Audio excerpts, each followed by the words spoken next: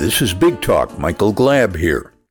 Welcome to part 2 of our conversation with Jeffrey Morris, founder of WFHB Radio and Firehouse Broadcasting. If you missed part 1, go to WFHB.org, pull down the programs menu, and select Big Talk for the podcast of that edition. Community Radio WFHB has been on the air for 30 years now, but it took nearly 2 decades to get there. Last week, Jeffrey took us through the first part of its genesis story. When we left off, in the mid-1980s, Morris & Company had applied for a new FCC frequency and thought they were well on their way, but they were denied. Let's pick up the story from there with this week's guest, Jeffrey Morris. We had asked to have the channel put in table of allocations and make it non-commercial.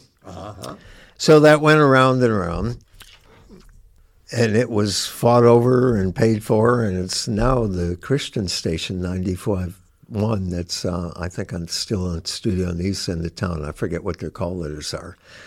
But the truth is, the point is, we didn't get it.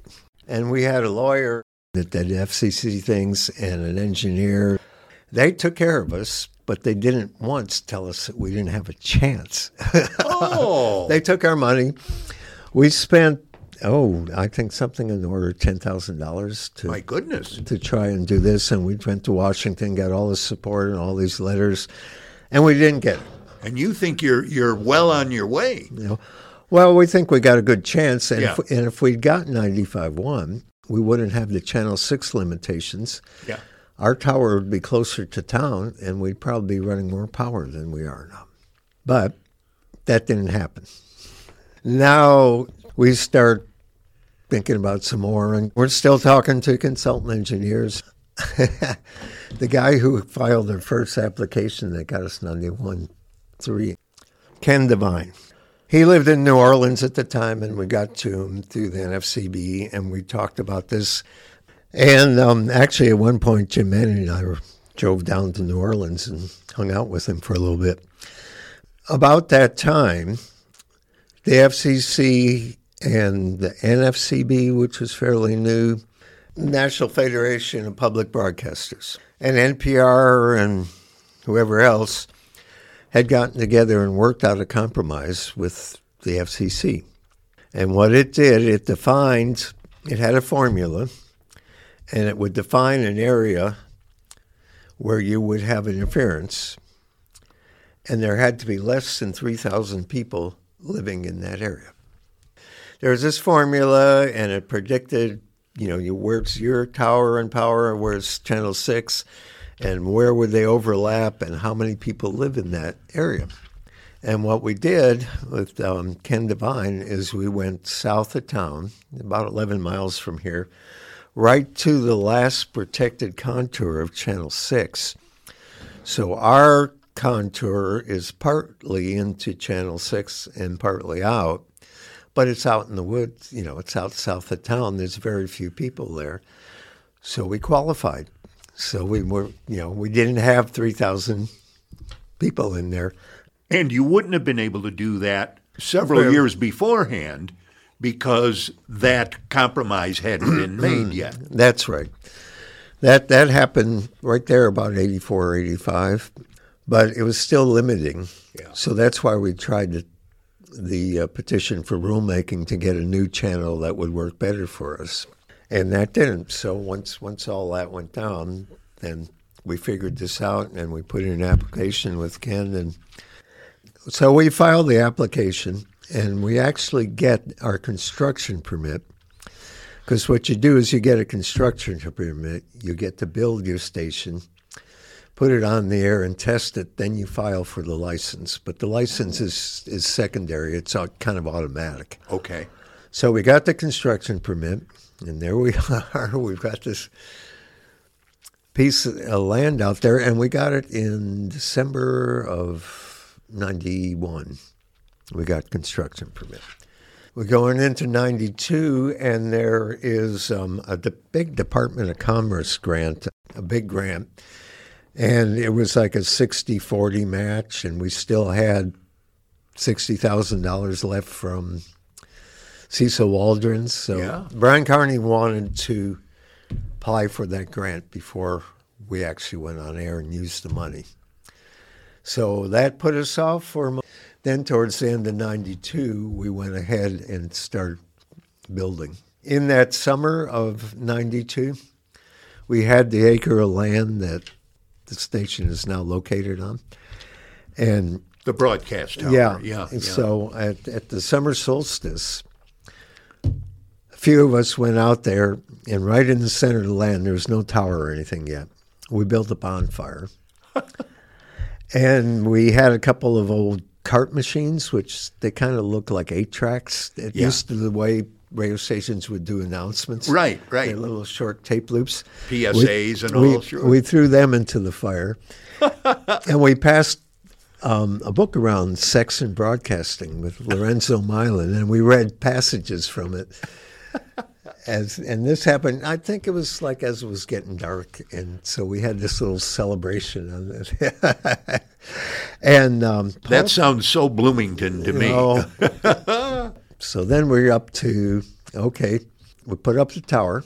I find somebody from Columbia, Missouri to come and put up our tower, and we figured out the engineering. We knew what kind of antenna we would have, and we knew what kind of cable we needed, and so we put up, at that point, the 100-foot tower.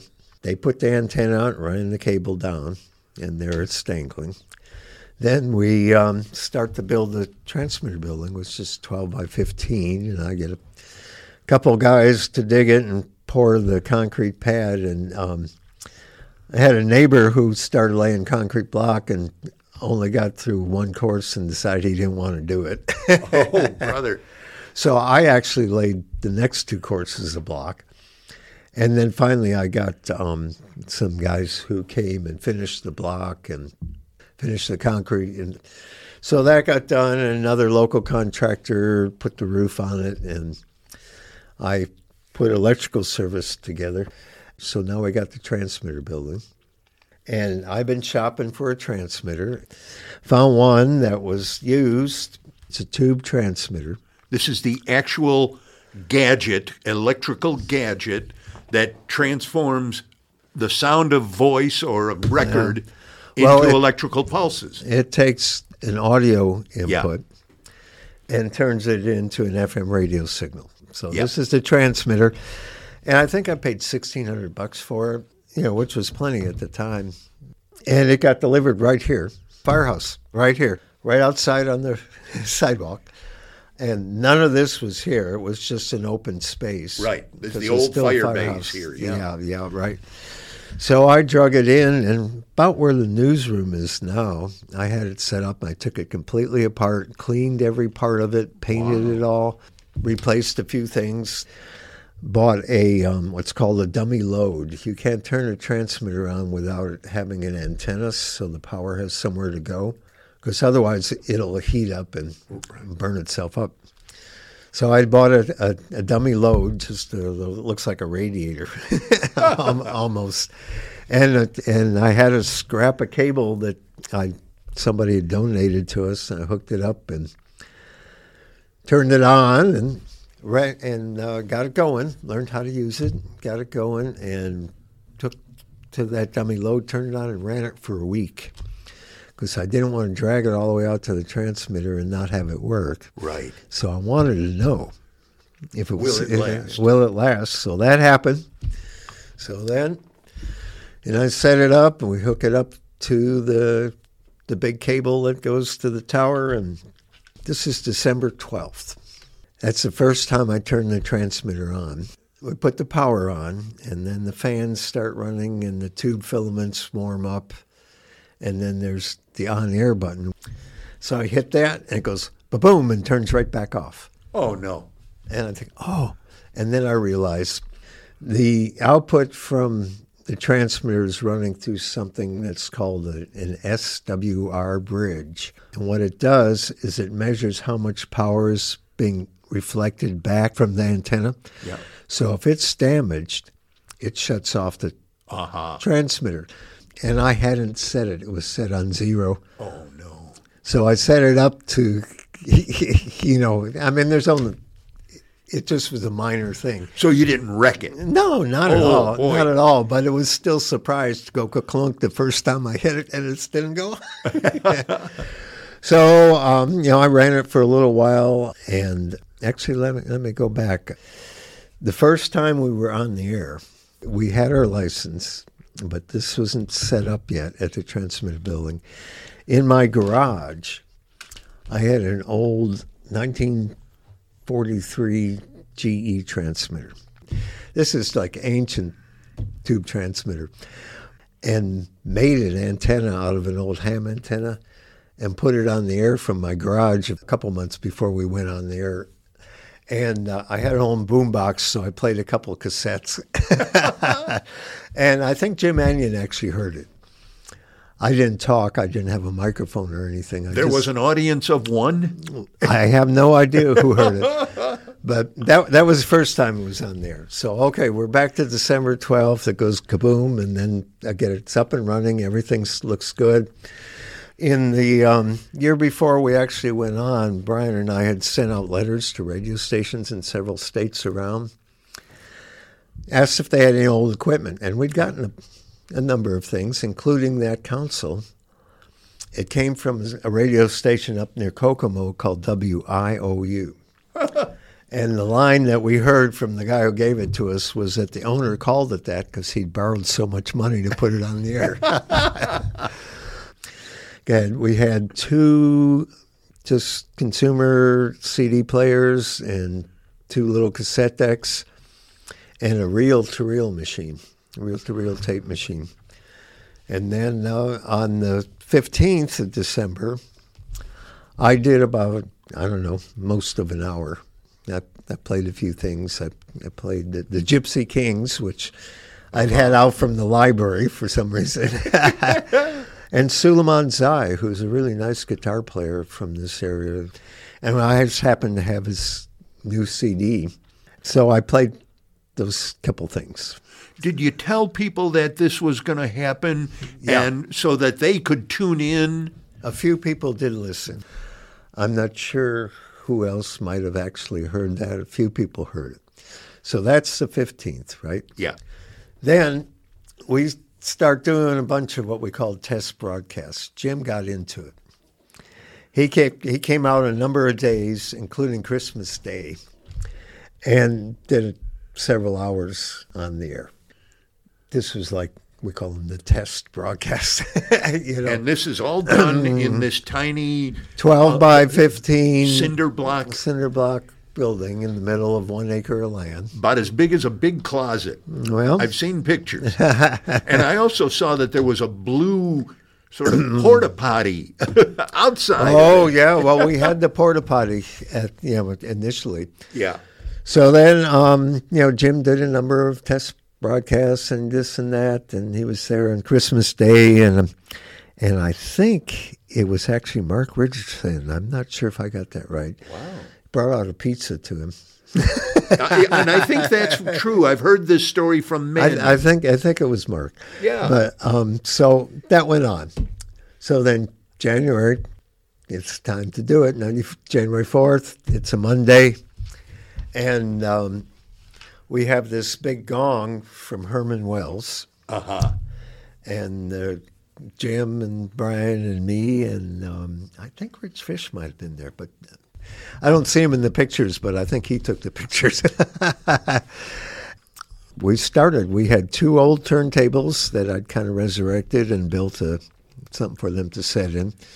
And I said we had the 2 cassette decks and 2 CD players and a reel-to-reel tape machine. At the time, we just had one Shure 58 microphone on a short stand sitting on the thing.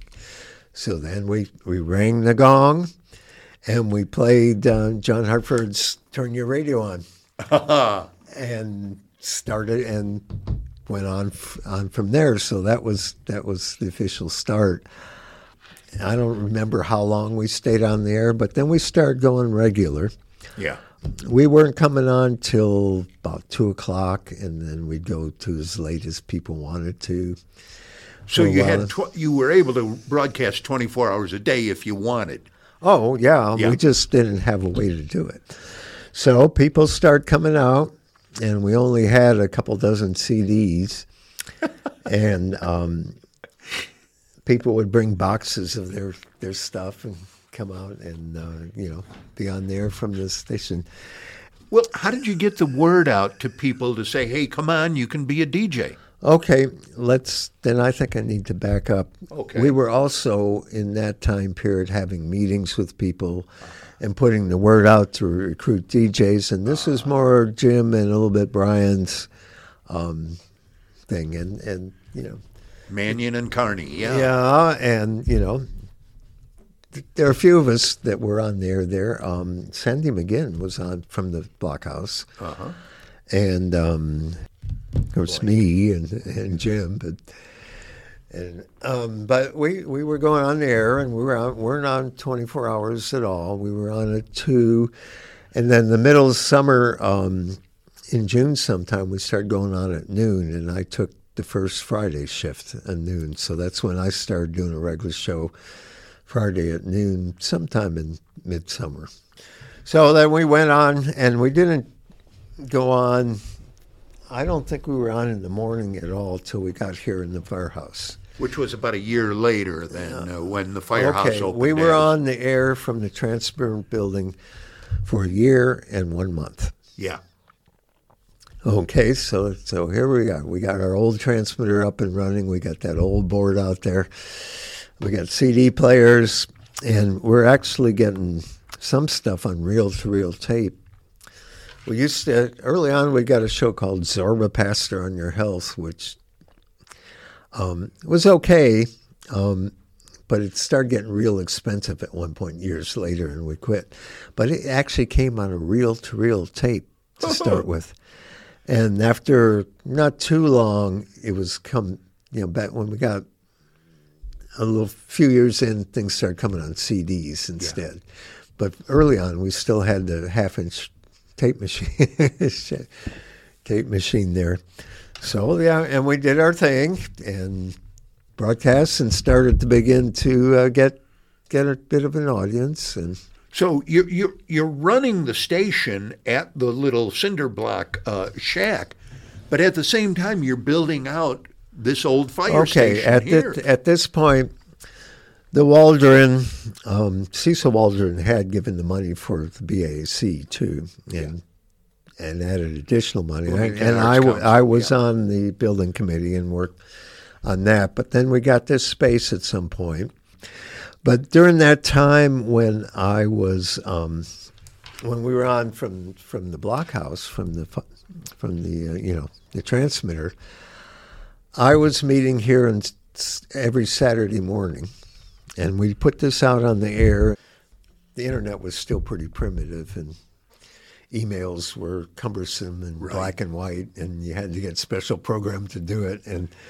But I would come here Saturday morning, and whoever wanted to help, volunteer, came in, and we worked on it. And what we did was we tore out all the offices that the old fire department put in, and they were really funky. It was amazing that the fire chief's office had code violations.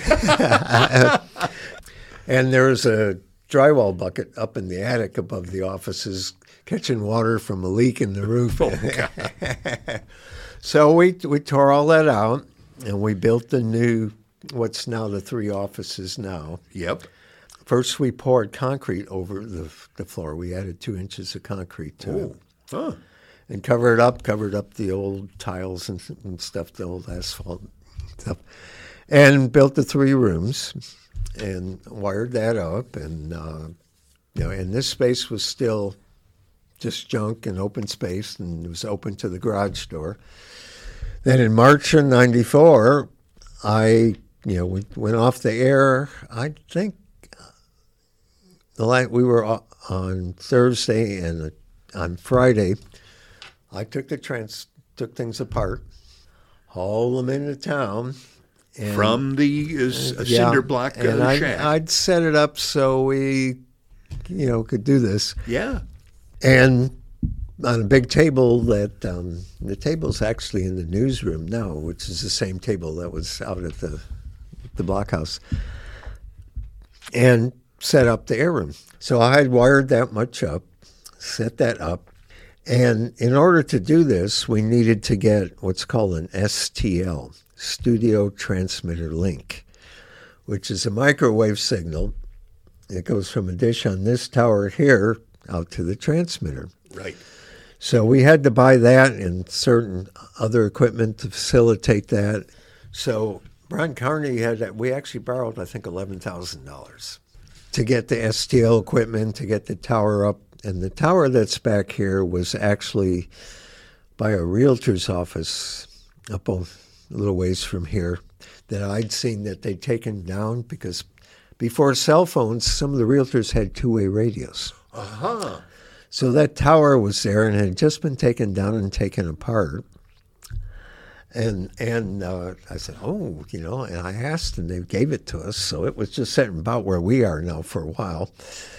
And there used to be something called Walt's Two-Way Radio, a guy that lived out on Russell Road that did various things, and they put up the tower.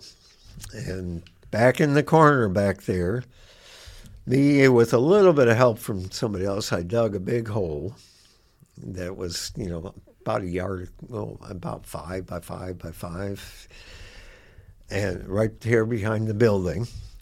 And then we got a crane and we took the bottom section and we put it back there. Yeah. And poured concrete, and it had to get in a tube over the top of the building and into there and set the bottom section. Then we put the rest of the tower together, put it on a crane, and set it up. Fit it in. Yeah. So then we set up the STL, and there was no 98.1 at that point. And so we got all that working, and we paid off that $11,000 probably within a couple years. Wow. Brian worked. He got us support. He got us money. And right off the bat, you're having fund drives. No. We had our first fund drive when we were here in the firehouse, and I think it was pretty mild-mannered. We just started having fund drives then, and I think we only had one that year. But we had other benefits going on. We had benefit concerts and stuff. Through those first years, we did a few things up in the Waldron Auditorium. 2 summers, we had a sale, a junk sale, an auction. Yeah. With some music, and people like Tall Steve auctioned off an afternoon of his time to work on high places in somebody's house. It was fun. It was music. So we had some fundraising. That would be Steve Volin, the longtime city council member and DJ right here at WFHB. Yeah, Again, our guest is Jeffrey Morris, Sundog. He's the chief engineer here and one of the founders and the one who never went away. That's right. Never gave up on the dream. It took 20 years to get this darn thing on the air. Yeah. And then, that was about 30 years ago that it went on the air, for God's sake. So we're talking a 50-year process to get to today. Yeah. A long way from me being a ham radio operator when I was 12 years old. Now, that's the beauty. Right before we started recording, Jeffrey showed me a picture of himself, this geeky kid, in a basement in Gary, Indiana, in front of a big ham radio set. Yeah. Who were you talking to? Oh, whoever would answer. Ham radio at that point was a little different than it is now. It's so much digital, and you would just get on the mic and say CQ, which is a general call, and see who answered. Who's there? And I answered some people some. And the truth is I didn't really do all that much talking. And I played with it. I liked the equipment, but I didn't. I mean, there were various times when we had good conversations with somebody or this or that. But I didn't really spend a whole lot of time talking to people. I mean, it was more the fun of playing with the equipment and Right. and that kind of stuff. So, yeah, well, that's where it started for me, the ham radio. What about regular radio? Were you one of those kids back then, 60s, maybe even 50s at this point, who listened to the transistor radio under the covers? Yes. This is, 1958, my parents bought me what was new, a transistor radio. It was just AM, and it had 8 transistors in it, and it worked. And I would listen to it under the covers at night. But so I listened to radio, and I grew up in Gary, so I had the Chicago stations, and there was a couple late night shows that I like listening to, and there's a jazz show I like listening to. Yeah. So I listened to radio, and I listened to, this was all AM at that point. I think of that radio sometimes, 8 transistors and something like 4 times the size of my phone. This phone has billions of transistors in it. Billions. Yeah. So things have kind of progressed. It's a different day and age. There's no question about that. Oh, I was into radio, and other things about radio is I grew up in Gary, but I was born in Chicago, and my parents' families were in Chicago. Uh-huh. So we'd often be in Chicago on the weekend. And we'd be driving home Sunday evening or something, and we'd be listening to radio, and we'd hear live radio, Amos and Andy, or various of the old-fashioned radio shows. And I loved that. I always enjoyed it. The kind of stuff Richard Fish puts on his show. Yeah. And so I got hooked on radio pretty early. One of the founders of this radio station, Jeffrey Morris, also known as Sundog. Thanks so much. Well, thank you.